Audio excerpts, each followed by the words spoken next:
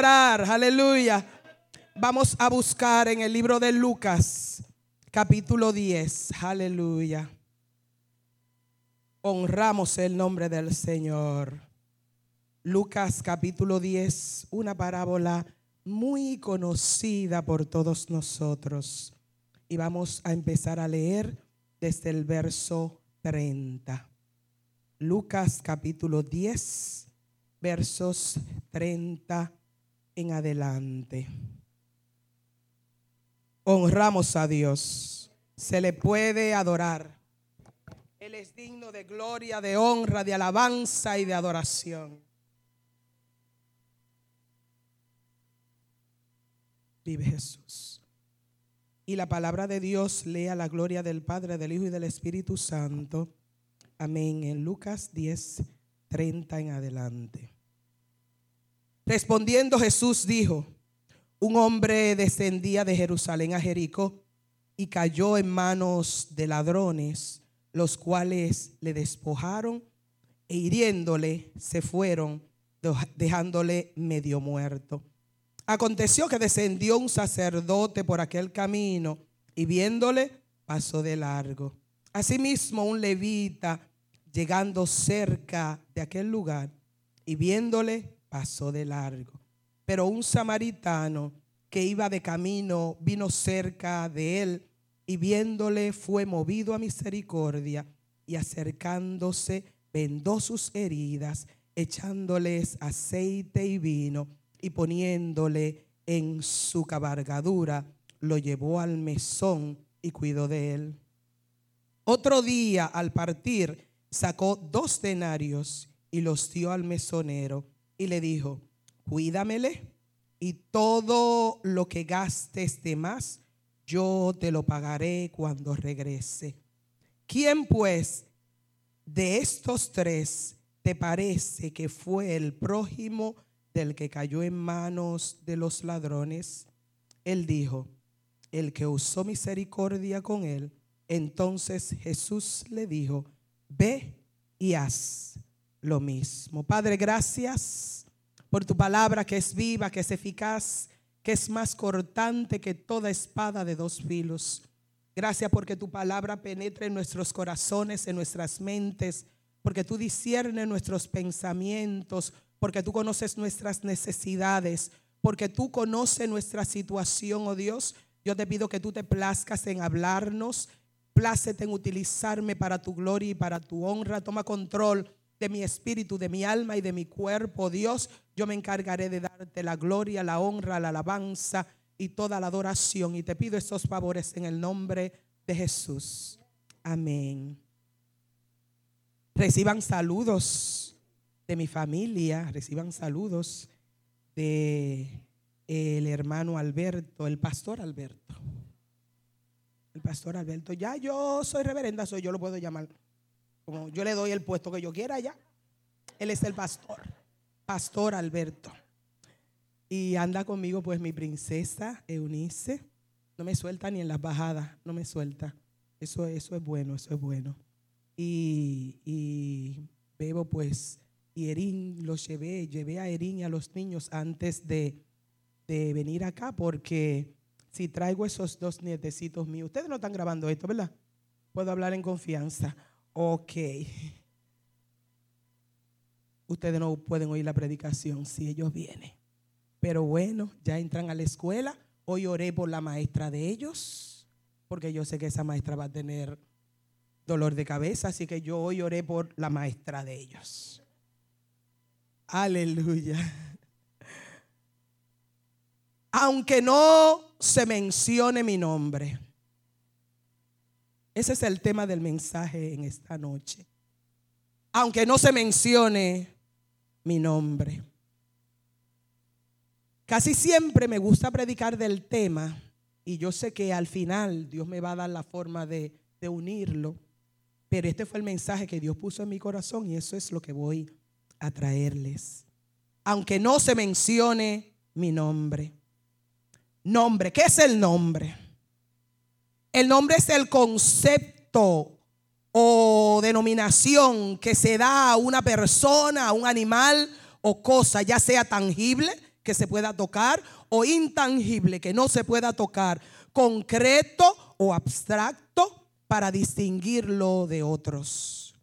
El nombre es una identificación de seres, caracteres, es un carácter verbal que se atribuye a un individuo, a un animal u objeto para reconocerlo frente a otro.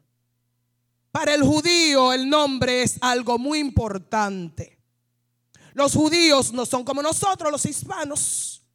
Nosotros los hispanos tenemos un niño, una niña y nos ponemos a combinar nombres. Usted sabe que sufrimos de ese mal. Nos ponemos a combinar nombres. Cuando usted viene a ver, sale con un sancocho de nombre el muchachito, porque ella combinó el nombre de ella, del abuelo, de la abuela y del tío para recordarlo, y el pobre niño paga las consecuencias. En ocasiones ponemos nombres que ni sabemos el significado de ellos, pero para el judío el nombre es algo muy especial. Para el judío la palabra Shem tiene el mismo valor numérico que la palabra Sefer, que significa libro. La palabra nombre tiene el mismo significado numérico que la palabra libros. Ellos entienden que tu nombre es un libro. Tu nombre es un libro y cuenta la historia de tu vida. Cuando tú hablas, cuando tú mencionas el nombre de Elvis Presley, ya tú sabes la historia que va con ese nombre.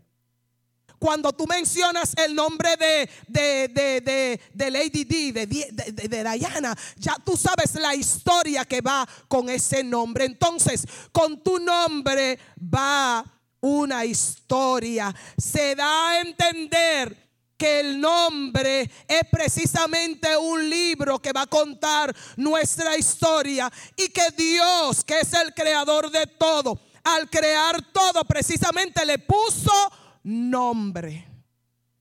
Dios le puso nombre a todo, y llamó Dios a lo seco tierra, y llamó Dios le puso nombre a todo lo que creó. Se dice que los nombres son responsables de diferenciar todas las cosas que Dios creó en el universo. El judío también cree que el nombre tiene que ver con lo que tú eres en tu vida. Al niño judío no se le ponía el nombre inmediatamente, se le daba el nombre casi siempre cuando se le circuncidaba, y en ocasiones se esperaba aún un poco más para ver las características del muchachito para entonces ponerle nombre. En la Biblia encontramos la historia de un hombre que este hombre, su nombre significaba necio, el esposo de Abigail, necio. Y la Biblia dice, y tal como era su nombre, así era él. Lo que daba a entender que él era lo que su nombre significaba. Yo me cansé de buscar el nombre Loida. Encontré dos opciones, una de ellas la acepto y la otra no. Y como es mi nombre, yo creo que ese fue uno que no encontró qué decir y dijo que Loida era abuela amable. No, that's not nice. Pero encontré otro que decía que Loida era una mujer guerrera. I like that one. Esa suena mejor, ¿verdad que sí? Abuela, madre, vieja. Eso es lo que me está llamando, vieja amable. No, ningún amable. Los nombres tienen un significado. En los versos que acabamos de leer, Jesús está hablando de una parábola, de una historia, de una anécdota, y cuenta que un hombre descendía de Jerusalén. No se da el nombre de este hombre. Solamente se dice que un hombre descendía de Jerusalén. No se le da nombre, ni a él, ni a los que participan en esa historia tampoco. El otro era simplemente un samaritano. No se le da nombre, fíjese, no se le da nombre. No tenemos el nombre de este hombre, pero tenemos la historia. Y lo que sucede es que nosotros como seres humanos, además de nuestro nombre, porque nuestro nombre es nuestra identidad, es lo que nos identifica. Aquí podrán haber muchas Loidas, pero cuando se menciona Loida Pérez, ya yo sé que es conmigo que se va a tratar. Podrán haber muchas María, pero cuando se menciona María con su apellido, ya usted sabe que es de usted que se va a hablar, porque nuestro nombre es nuestra identidad. Y los seres humanos, según los psicólogos, tienen 5 necesidades. Ustedes que han estudiado mucho de psicología podrán saber más que yo de esto. Las 5 necesidades son las siguientes, y ahí va incluido nuestro nombre. Las 5 necesidades: la necesidad de autorrealización. Usted como ser humano tiene la necesidad de autorrealización. Esto involucra la creatividad, esto involucra la moralidad, esto involucra la espontaneidad, esto involucra la aceptación de hechos, la solución de problemas y de prejuicios. Todo esto va incluido con la autorrealización. Otra de las necesidades que tenemos, la número 2, es necesidad de reconocimiento o de prestigio. Ahí entra nuestro nombre. Porque necesitamos los seres humanos. Mire, no es que querramos ser orgullosos o tal vez diría que algunos tal vez tratan de ser más humildes de la cuenta, pero a todos nos gusta que se nos reconozca. Dice, no, a mí no me reconozcan. Nos gusta que se nos reconozca. Cuando hicimos bien en la escuela, la forma de la maestra reconocernos es dándonos una buena calificación. Cuando hicimos un buen trabajo en algún lugar, la forma de reconocernos y que nos gusta, además de que nos pagan el salario, es que nos digan, hiciste un buen trabajo. En todas las áreas. Por eso que usted ve que en todos los lugares o en casi todos los lugares de alguna organización hay días de reconocimientos por la labor que se hace. Entonces tenemos la necesidad de reconocimiento, de prestigio, de estima. Esto involucra la confianza, el respeto y el éxito. El reconocimiento. Lo tercero es la afiliación o pertenencia. Esto involucra las amistades, el afecto, la intimidad. Esto involucra los sentimientos, los familiares. Necesitamos estar afiliados o pertenecer a alguien. Como iglesia pertenecemos a Movimiento Internacional, pertenecemos a Amor, Poder y Gracia, pertenecemos a una organización. Como persona yo tengo pertenencia, me pertenece y yo pertenezco a un galanazo llamado Juan Alberto García Ramírez. Yo le pertenezco. Necesitamos el sentimiento de pertenencia. Yo le pertenezco a esta persona me cuida, esta persona me protege, esta persona vela por mí. Yo soy de alguien. Yo le pertenezco a alguien. Necesitamos entonces también la seguridad física, la seguridad familiar, la seguridad de un empleo, la seguridad moral, la seguridad de salud y la seguridad de propiedad. La seguridad física, la seguridad de yo estar bien protegida, de tener un techo, de tener donde vivir. Cuando digo seguridad física, no es seguridad de cómo me veo, porque las mujeres perdemos mucho tiempo en esa. Y digo especialmente las mujeres. Estamos siempre pendientes. Yo últimamente, yo he estado pendiente a esas dichosas libras, porque el azúcar me está subiendo todo. ¿Por qué será que uno viejo para abajo y todo subiendo? El azúcar, la presión. uno para abajo viejo y todo subiéndole. Entonces tengo que estar bien pendiente ahora con lo que como. Y no estoy ni en dieta y estoy rebajando, ni en dieta estoy. Para que ustedes vean lo mal que estoy. Ni en dieta estoy rebajando. Mire, usted necesita seguridad física, seguridad familiar. Yo sé que puedo contar con mi familia.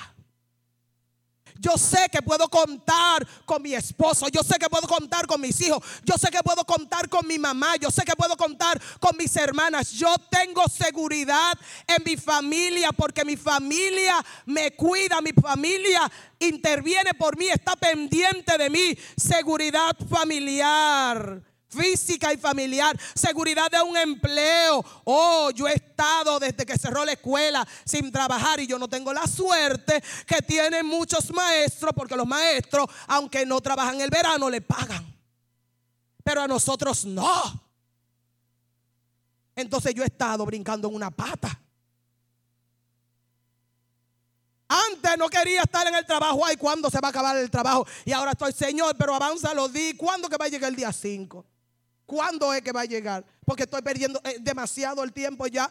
Ya no quiero estar sin trabajar. Necesitamos la seguridad de un empleo, la seguridad moral, la seguridad de salud. Necesitamos, señores, nosotros los hispanos nos preocupamos por nuestra salud cuando nos enfermamos.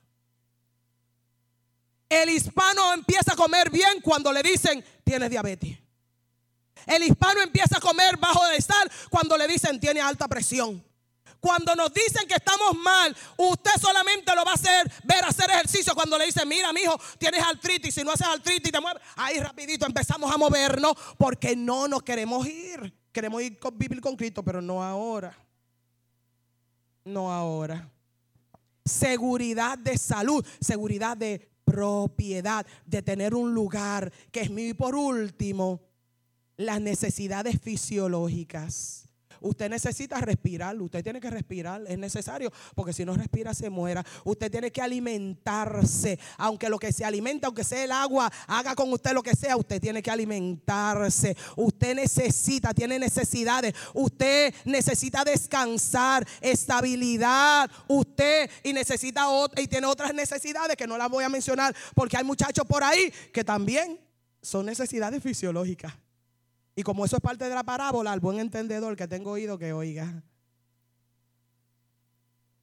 Estas necesidades ya vienen en el cuerpo de nosotros, vienen con nosotros. La necesidad de afiliación o de pertenencia, ahí entonces involucra el tener un nombre. En una ocasión yo fui a predicar a Venezuela. Era tiempo de campaña, estaban haciendo campañas electorales. El alcalde del pueblo estaba ahí, el que se estaba postulando estaba ahí. Habían senadores, habían gente ahí importante. Y usted oía que mencionaban, y está aquí el doctor tal, y está aquí el abogado tal, y está aquí el licenciado tal. Y yo cada vez que mencionaban a uno de ellos me hundí un poquito más en la silla. Y yo peleaba con Dios ahí en ese momento. Yo argumentaba con él y yo le decía a él literalmente estas palabras: yo no tengo nombre. Yo le decía a Dios, yo no tengo nombre.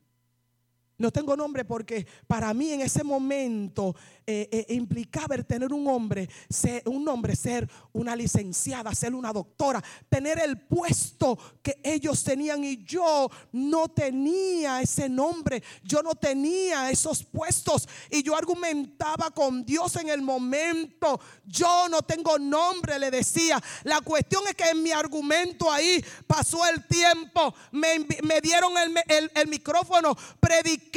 Y cuando se terminó la predicación, la campaña, cuando terminó la campaña, Dios, yo no sé si a usted le ha pasado que Dios le da a usted, nosotros le llamamos una bofetada sin mano.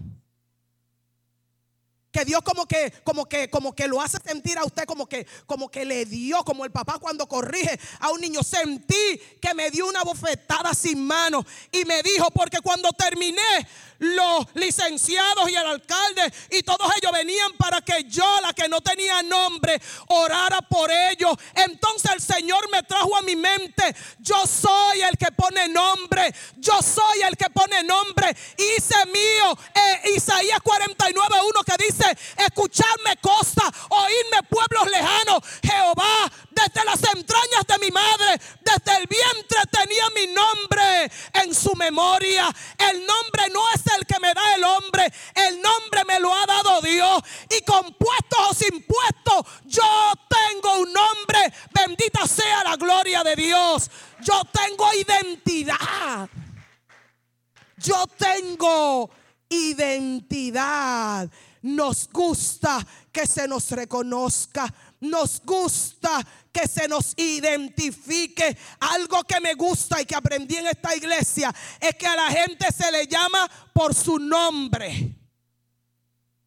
El pastor siempre insiste.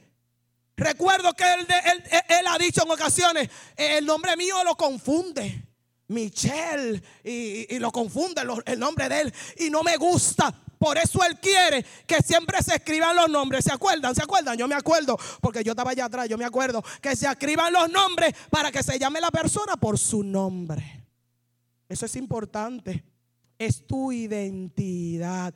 Jesús conoce los personajes de esta historia. Uno de ellos era un hombre que cayó en manos de ladrones, y el otro era simplemente un samaritano. Entonces me fui a buscar la historia de los samaritanos. Todo el mundo dice: no, es que eran judíos que se habían mezclado y por eso eran enemigos. No, eso tiene una historia. Eso tiene desde allá atrás. Eso tiene una historia larga. Eso tiene una historia larga. El samaritano. ¿Quién era el samaritano? Segunda de Reyes, capítulo 17, versos 24 al 34, habla del inicio de los samaritanos. Habla del inicio de la guerra entre los judíos y los samaritanos. Es que el rey de Babilonia, de Siria, hace esclavo a la gente de Samaria. Se los lleva como esclavos, se los lleva, y entonces trae personas babilónicas, trae gentiles para que moraran en Samaria. Llega a oídos, ahora no vamos a leer esa historia porque tendríamos que predicar solamente de esa historia, pero usted la lee después. Segunda de Reyes 17, versos 24 al 34. Llega a oídos de el rey de Siria, que había conquistado a Israel, los había deportado, los había llevado como esclavos y había traído gente idólatra, gentiles, a Samaria. Llega a oídos de él que Dios, porque la gente no estaba sirviendo al Dios verdadero y estaba sirviendo a otros dioses, Jehová había mandado leones que los estaba devorando. ¿Han leído esa historia? Había mandado leones y los leones estaban devorando a la gente de Samaria. Entonces el rey dijo: pero y ese es el problema. Dijo el rey: ese es el problema. Entonces, si el problema es que Dios está mandando leones que los devoren, porque ellos no están reconociendo las escrituras, las leyes del verdadero Dios, búscame a los sacerdotes que me llevé como esclavo y mándame unos cuantos para Samaria para que le enseñen la verdad del verdadero Dios. Trajeron unos cuantos sacerdotes a Samaria, que dice que ellos le enseñaban a servir y a obedecer los estatutos del verdadero Dios, pero la gente seguía haciendo lo mismo que estaba practicando antes, sirviendo a otros dioses. Y entonces de ahí salen los samaritanos. Esa es la historia de los samaritanos. No eran judíos, eran gente pagana que vinieron a ocupar Samaria, que no servían al verdadero Dios y que nunca quisieron servirlo, porque los versos terminan diciendo que adoraban a otros dioses hasta el día de hoy. Lo que quiere decir que ellos no cambiaron. Ellos no cambiaron, ellos siguieron siempre adorando a dioses que no eran los verdaderos. Ahora entramos entonces en la historia de por qué en la rivalidad de los judíos y los samaritanos. Me sacaron de mi tierra. Traen gente que son gentiles, traen gente que no conocen a Dios, y entonces ellos tienen el nombre de una tierra que nos pertenecía a nosotros, los samaritanos. Lo primero que me llama la atención es que este hombre cayó en manos de ladrones. Los ladrones, ¿qué hacen los ladrones? Todos nosotros sabemos lo que hacen los ladrones. Y el ladrón de ladrones, en Juan 10:10 dice que el ladrón no viene sino para hurtar, para matar y para destruir. Cayó en manos de ladrones, fue golpeado, le quitaron lo que tenía. Hizo el ladrón todo lo que un ladrón sabe hacer. Pero este hombre sin nombre, este hombre que no tenía nombre, ahora pasa primeramente en el verso 31 de Lucas capítulo 10, pasa un sacerdote. El sacerdote iba por el mismo camino. No fue que el sacerdote iba por un camino diferente, no. El sacerdote iba por el mismo camino y lo vio, se acercó a él. No había duda que el sacerdote sabía que allí había un hombre en necesidad. No había duda porque él venía por el mismo camino. Lo vio, se acercó, pero después de acercarse, me imagino que la ropa, me imagino que la forma de ser de él lo decía que él era samaritano. Dice que se fue por otro lado y no lo ayudó. Los sacerdotes son problemáticos, señores. No los sacerdotes de aquella época nada más, los sacerdotes de este tiempo. Porque en este tiempo hay sacerdotes. Los sacerdotes son los religiosos. Los sacerdotes son los más santos, los holy holies. Los holy de verdad, los santos. Los sacerdotes son los que tienen un alto concepto. Los que saben mucho de religión, los que saben mucho de Biblia, los que saben mucho de leyes, los que saben mucho de cómo te debes comportar, de cómo te debes sentar, de cómo te debes parar, de cómo te debes orar, cómo te debes arrodillar, de lo que debes hacer. El sacerdote es el religioso que sabe, porque el sacerdote era la persona de más alto rango en lo religioso. Hoy día tenemos sacerdotes. En todas las iglesias tenemos sacerdotes, gente religiosa, gente simplemente religiosa, gente que te puede decir la Biblia de tapa a tapa, gente que te puede decir cuando tú estás pegado de Dios y cuando tú estás cerca del infierno, gente que sabe la vida tuya por completa, porque ellos son los que están ahí a la mano derecha de Dios, los sacerdotes. Tengamos cuidados de no convertirnos en sacerdotes. Tengamos cuidado de no convertirnos en sacerdotes, en los sacerdotes estos, en lo de mucha alcurnia, mucho rango, pero poca misericordia. ¿Qué haces con saber mucho de la Biblia y no tener misericordia? ¿Qué haces con saber mucho de la Biblia y que mandes a todo el mundo para el infierno? Mientras que Dios quiere que todo el mundo se salve, los sacerdotes mandan a todo el mundo para el infierno. La Biblia lo dice, Dios no quiere que nadie se pierda, sino que todos procedan al arrepentimiento. Pero el sacerdote, el que se dé el lujo de decir, tú te vas para el cielo, ese no entró. En el funeral de ese yo no predico, porque yo sé que ese no entró.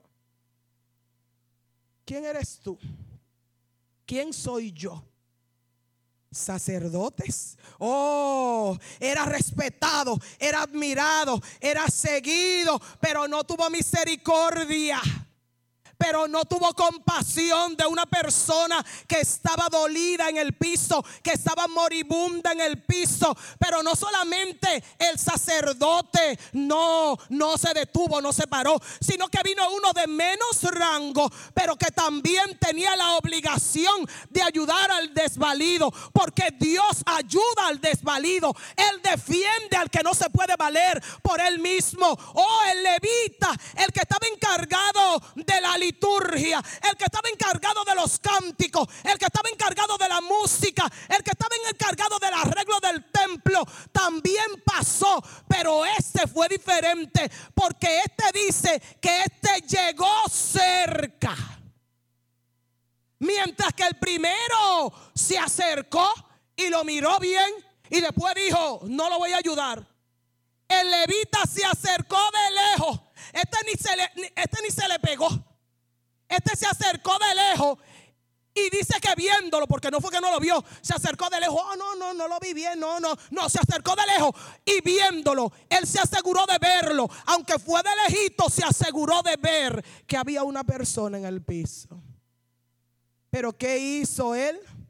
No importó lo mucho que se había preparado para tocar el arpa. No importó lo mucho que se había afinado la garganta para cantar en las ceremonias y las liturgias. No importó lo mucho que había arreglado y alineado todo para el servicio. No importó, porque cuando tuvo la oportunidad de hacer misericordia, no hizo misericordia. Y pensar que de estos dos hombres no se menciona ni el nombre. En Mateo capítulo 20, verso 34, Jesús enseña lo que es tener misericordia. Oh, Jesús cuando hacía una sanidad, ¿por qué cree usted que la hacía? Para que la gente viera que él tenía el poder, para que la gente viera que él tenía la autoridad. No, Jesús hacía la obra porque era movido a misericordia. Dice en Mateo 20:34, Jesús, movido a compasión, tocó los ojos de ellos y al instante recibieron la vista. Le da la vista a estos ciegos porque fue movido a compasión, porque fue movido a misericordia. En Juan capítulo 11, verso 34 al 38, Jesús llora la muerte de Lázaro y dice que tuvo compasión de la multitud. Era movido a compasión. Oh, en Lucas capítulo 19, verso 42, 41 y 42, Jesús se acerca a la ciudad de Jerusalén y llora sobre ella. Dice, porque tuvo compasión de ella, fue movido a misericordia. En Mateo capítulo 14, verso 14, él baja de la barca y vio una multitud y fue movido a misericordia. Tuvo compasión de ellos. Oh, él le ungió con vino. Este samaritano ungió al que estaba enfermo, al que estaba dolido, al que estaba herido, porque fue movido a misericordia. Quiera Dios que nosotros podamos ser movidos a misericordia. Que no seamos como los que dice las escrituras, que ves a tu hermano con necesidad y le dice: mijo, vete que yo voy a orar por ti, caliéntate por ahí como pueda. Que seamos movidos a misericordia. Este fue movido a misericordia. Lo ungió con vino y aceite. Oh, parece que tenía algunos conocimientos de medicina. Parece que sabía, porque el vino iba a servir como lo que es el alcohol hoy día, y el aceite iba a servir para ayudar a cicatrizar, a limpiar esas heridas. Oh, él no pasó de alto por alto. Él fue compasivo. El aceite es símbolo de la unción del Espíritu Santo de Dios. Usted debe cargar siempre el poquito de vino y el poquito de aceite. Sin eso, cuando encuentres al herido, no lo vas a poder sanar. Ese poquito de aceite, esa unción de Dios, ese amor de Dios, ese don de Dios que debe estar en tu vida para tú poder ser movido a ayudar a otro. Necesitas aceite contigo siempre. Necesitas aceite para ayudar a los demás. Oh, pero Jesús, aunque no da el nombre del samaritano, yo conozco a ese samaritano. Y usted lo conoce también.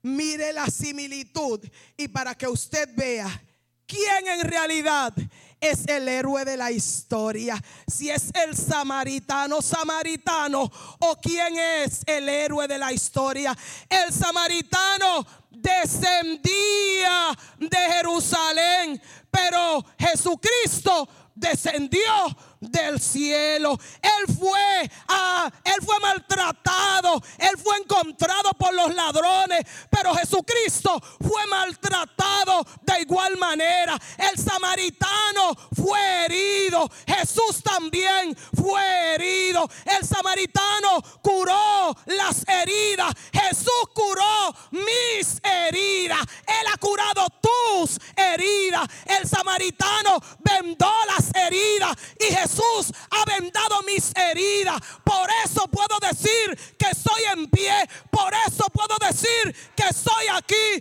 porque Él ha vendado mis heridas. El samaritano lo montaron en una cabalgadura y Cristo cargó en sus hombros el pecado de todos nosotros. Oh, el samaritano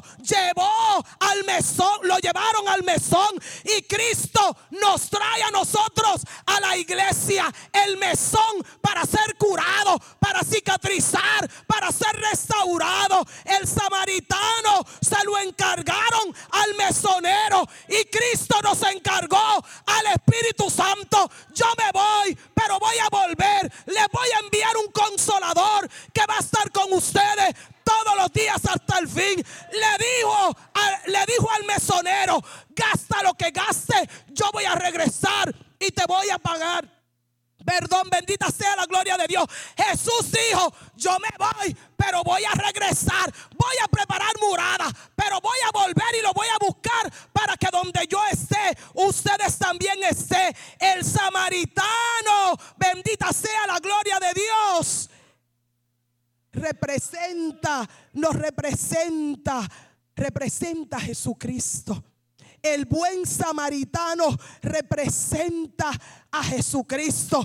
No dice su nombre, pero yo lo conozco porque yo estaba herida también, porque yo estaba como muerta en el camino, pero el buen samaritano apareció. Jesucristo apareció y me ha dado vida, y me ha dado vida en abundancia. Bendita sea la gloria de Dios. Oh, han habido muchos que sus nombres no se mencionan. Hay muchos que sus nombres no se mencionan, pero porque sus nombres no se mencionen, no quiere decir que no son importantes. Oh, la semana pasada o antepasada, el nombre mío se mencionó. Mi nombre se mencionó. No había oportunidad de que se mencionara mi nombre. Ya yo les he contado a ustedes. No había forma de yo pastorear. No había forma de yo estar en una iglesia. No había forma de que se mencionara mi nombre. Pero Dios, el Dios que yo le sirvo es un Dios tan poderoso. La gente de aquí de la tierra cree que es poderosa. La gente de aquí no somos nada. Dios es el poderoso. No había forma de que se mencionara mi nombre. Me decían: para que se mencione tu nombre, para tú poder pastorear, tú tienes que abrir tú solita una obra. Y yo decía: yo no voy a abrir nada. No voy a abrir nada. Porque la gente va a decir: ella está desesperada por pastorear, que mira, la abriendo obra. Yo dije: si tú me prometiste que yo iba a pastorear, asegúrate tú de conseguirme la iglesia. Siempre he dicho: el que invita paga. Tú me invitaste, tú pagas. Siempre lo he dicho, siempre lo he dicho. Oh, no había forma de que se mencionara mi nombre. En estos días, después de la unción, yo digo de la unción, si me echaron aceite en la unción. Después de la unción, yo hablaba con el esposo mío, yo le decía: muchacho, no había forma de yo pastorear. No había forma. ¿Pero y qué? Pero tú eras el culpable, mijo, por ti mismo, por ti yo no podía pastorear. Pero Dios ha movido. Dios sabe de ajedrez, señores. Dios sabe de ajedrez. Él ha movido las piezas de una manera magistral. Y me ha cogido así por el pelo. Me ha cogido así y me ha llevado donde a él le ha dado la gana y ¡pum! Me ha puesto ahí. ¿Y quién me quita de ahí? Él solamente. Él solamente. Él solamente me quita. Él, cuando Él quiera, Él me quita. Pero no había forma. No había forma. Y mirábamos los informes y hablábamos. Él y yo teníamos una convención privada entre él y yo. La convención anual de Eloy y Alberto se llama. Esa convención era nuestra. Nosotros aquí, mira muchachos, mira, es que no había forma porque mira esto y mira aquello, porque él es nuevo en esto, él es nuevo. Yo enseñándole, yo le decía hasta por quién votara. Y él no le gustaba, pero déjame a mí, es que tú no conocías a nadie, chico. Yo te tengo que decir por quién voté. Tengo que enseñarlo. No había forma de que se mencionara mi nombre. Pero le plujo a Dios en su misericordia. Oh, el nombre de la hija del faraón no se menciona, pero la acción que ella hizo, salvaguardó la vida de Moisés, que luego iba a venir a ser el libertador de los hebreos. La mujer sirofenicia no se menciona su nombre, pero la fe de ella hizo que ella obtuviera la sanidad de la hija que tanto deseaba. La mujer del flujo de sangre no se menciona su nombre, pero ella dijo: yo voy a ir y voy a tocar el manto, y fue y lo tocó y recibió su bendición. El hijo, el niño que tenía los 3 panes y los 2 peces, no se menciona su nombre, pero la acción de él todavía hoy se está hablando. La mujer encorvada, no se menciona su nombre, pero Jesús la vio, se compadeció de ella, la tocó, la sanó y esa mujer fue liberada. La esposa de Noé, no se menciona su nombre, pero la acción de ella hizo que salvaguardara la raza humana. La tsunamita, no se menciona su nombre, pero ella ganó el corazón del rey.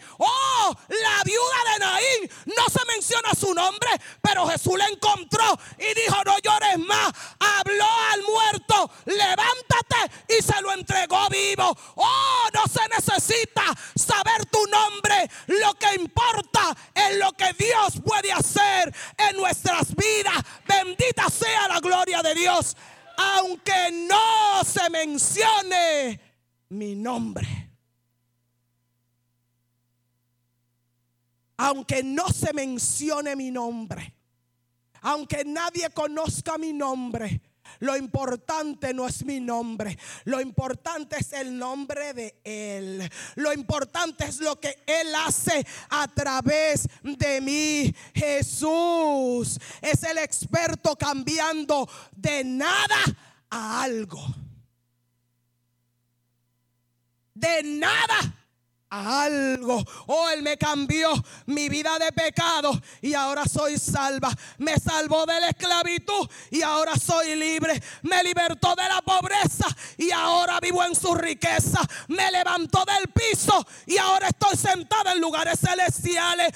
Yo estaba perdida, pero ahora he sido rescatada. Yo era condenada, pero ahora soy justificada. Yo era carnal, pero ahora soy espiritual. Yo no era nadie, pero ahora soy real sacerdocio, linaje escogido, nación santa, pueblo adquirido por Dios. Yo estaba destinada para el infierno, pero ahora voy camino al cielo, porque Él es experto haciendo de nada algo. De nada Él hace algo. Ese es el Dios que nosotros le servimos.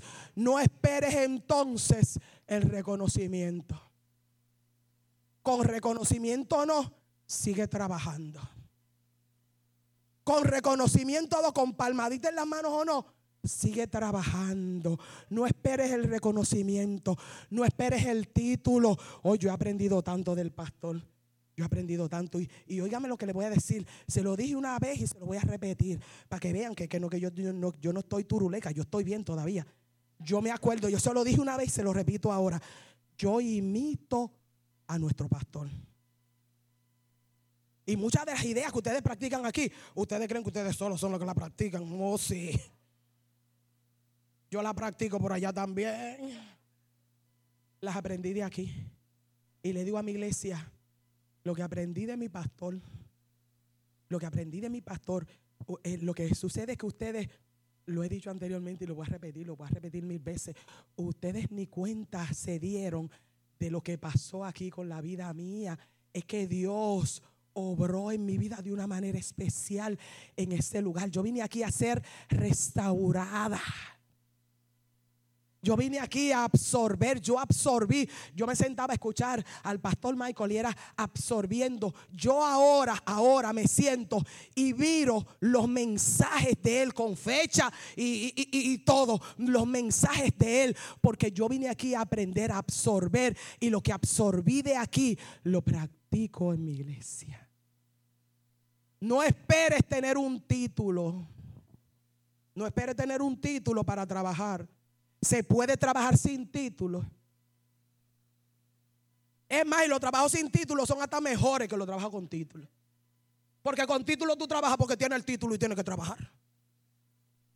Pero sin título tú trabajas porque tú amas el trabajar, porque tú quieres trabajar, porque tú quieres estar bien, porque quieres hacer la voluntad de Dios, porque tú quieres estar involucrado en los trabajos del reino. No necesitas tener puestos para trabajar.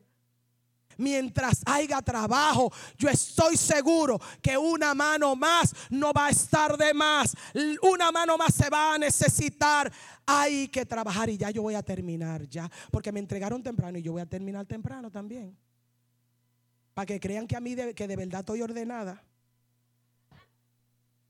Me voy a portar así como que estoy ordenada de verdad por hoy. Termino con una anécdota. Cuenta esta anécdota que en un pueblo rodeado de cerros vivía un hombre al cual le llamaban el loco. Simplemente el loco. Este hombre era un viejo y simplemente así le llamaba a todo el mundo el loco. Él hacía cosas raras, diferentes a la mayoría de las personas. La gente se reía de él, algunas se burlaban de él. Oh, era un hombre de vestir muy humilde, sin casa, sin hijos, sin esposa, sin posesiones. No beneficiaba a la sociedad, decían algunos. Era simplemente un inútil. El viejo loco solo se ocupaba de sembrar semillas y árboles. En todas las partes que él podía, eso era lo que hacía, sembrar semillas y árboles. Aunque nadie le agradecía. Y lo peor es que él sabía que nunca vería florecer estos árboles y mucho menos nunca podría comer de ellos. Así pasaba su vida, sembrando semillas y plantando arbolitos sin esperanza de cambiar nada. Un día el rey se paseaba por el pueblo para ver cómo estaba su gente. Y uno de sus ministros le dijo: por aquí hay un loco, pero tranquilo, usted está bien escoltado. Él se encontró con el loco y el rey le pregunta al hombre: ¿qué hace, buen hombre? Y el loco le contesta: sembrando, señor, estoy sembrando. Siguieron hablando y el rey sigue hablando con él y le dice: pero tú estás viejo, estás cansado y no verás ni comerás de estos árboles que estás sembrando. Y el loco le contestó: sí, es verdad, pero ya yo he comido de muchos árboles que yo no sembré. Ahora es tiempo de yo sembrar para otros. El rey, admirado por la sabiduría del supuesto loco, le dijo: como no comerás de estos árboles, quisiera regalarte unas monedas de oro. Llamando al loco, le dio uno de los guardias una bolsa con monedas de oro. Y el loco sembrador dijo al rey: ve, señor, estas semillas no han crecido, no han dado fruto, y ya yo estoy cosechando de haber sembrado esta semilla. Si alguna persona se volviera loca como yo y se dedicara a sembrar sin esperar nada a cambio, sería todo tan maravilloso y ese sería el mejor fruto que yo pudiera obtener. Es que cuando hacemos el bien, nos olvidamos de lo malos que somos. El rey le dijo: no voy a seguir hablando contigo, porque de seguir hablando contigo voy a tener que darte todo mi tesoro, y yo sé que tú lo usarías mejor que yo. No se supo nada de este sembrador, solo que murió olvidado en uno de esos cerros, pero que cumplió con su labor, cumplió con la misión del loco. Quiera Dios que nosotros podamos volvernos locos de la misma manera. Quiera Dios que nosotros tomemos la misión del loco bien en serio. Sembrar sin esperar nada a cambio. Sembrar aunque no vayamos a comer del fruto que estamos sembrando. Sembrar simplemente para que otros puedan comer, porque nosotros hemos estado comiendo mucho tiempo de lo que otros sembraron. No lo hicimos nosotros.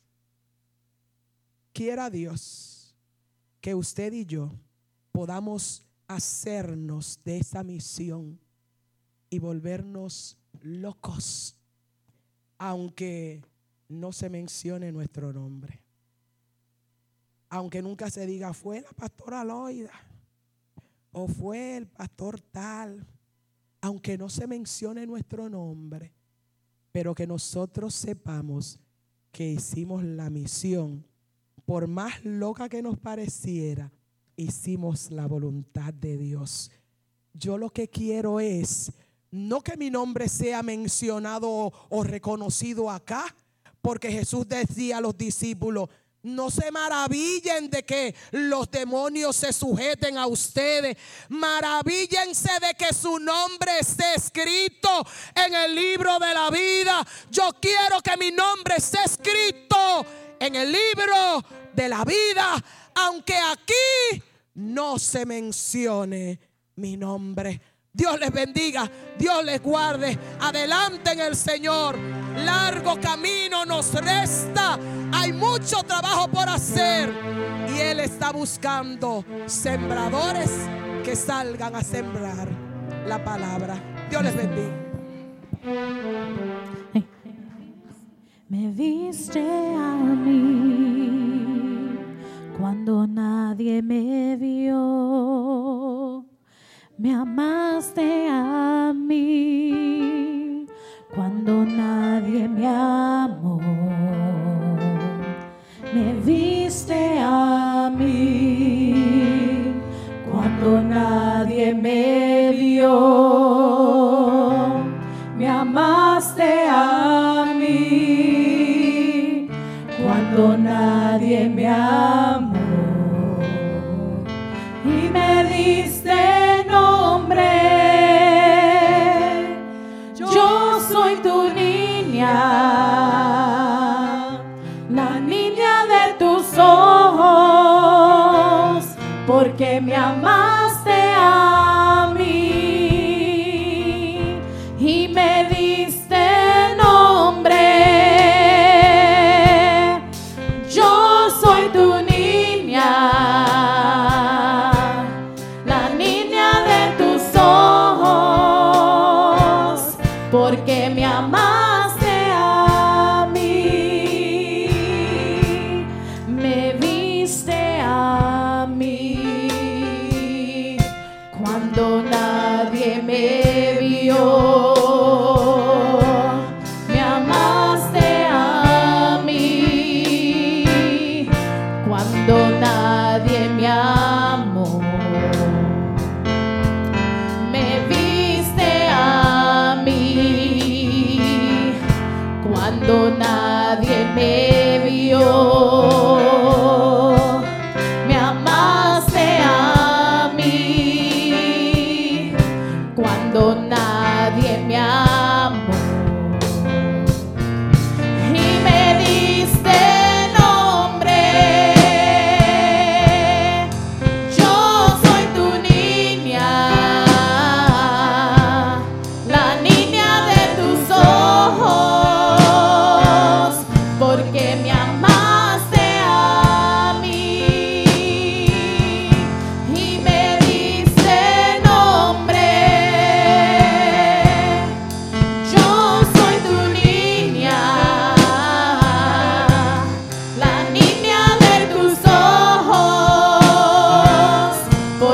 me amaste a mí,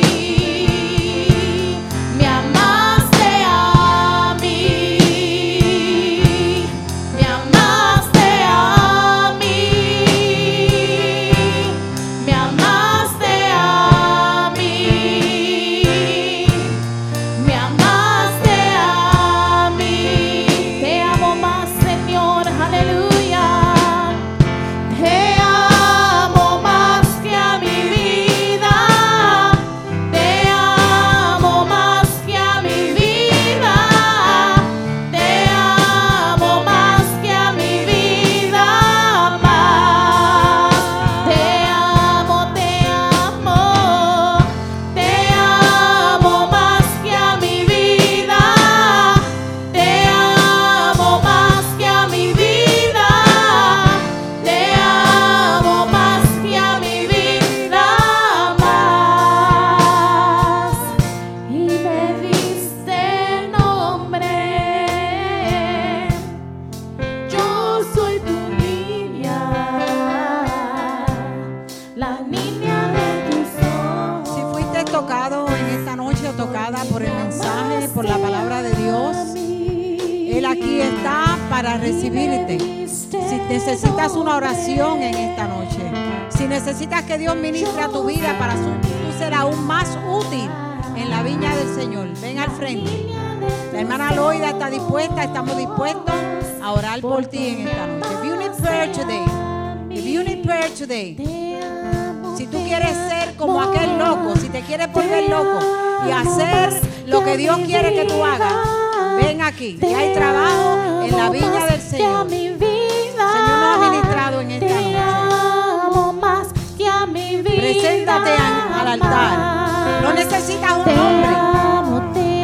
Él te da nombre. El Señor te da nombre en esta noche. Que a mi vida, te amo más que a mi vida, te amo más que a mi vida más. Yo te amo, te amo, te amo más que a mi vida, te amo más que a mi vida, te amo más que a mi vida más. Te amo, te amo, Le pido a los diáconos presentes que vengan y ayuden a la hermana Loida a ministrar. Diáconos presentes, por favor. Te amo más que a mi vida más. Y me diste nombre.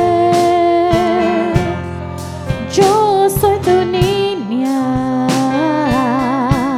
la niña de tus ojos, porque me amaste a mí. Él te da nombre en esta noche. Diste Él te da nombre de acuerdo a la posición que tú desempeñas en el Yo Señor. soy Él te da tu nombre. niña, Aleluya. la niña Aleluya. de tus ojos, porque me amaste a mí,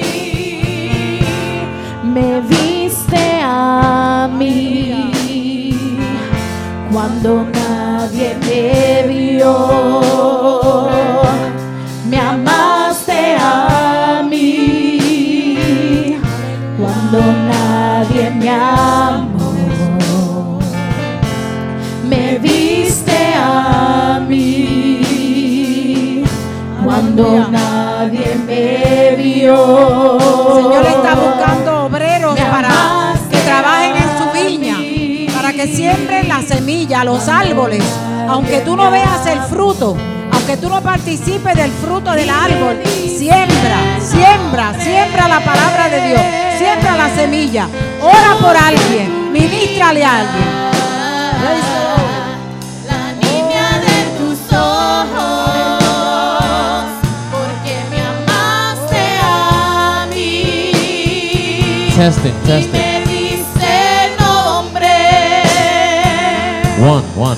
Yo soy tu niña, la niña de tus ojos, porque me amaste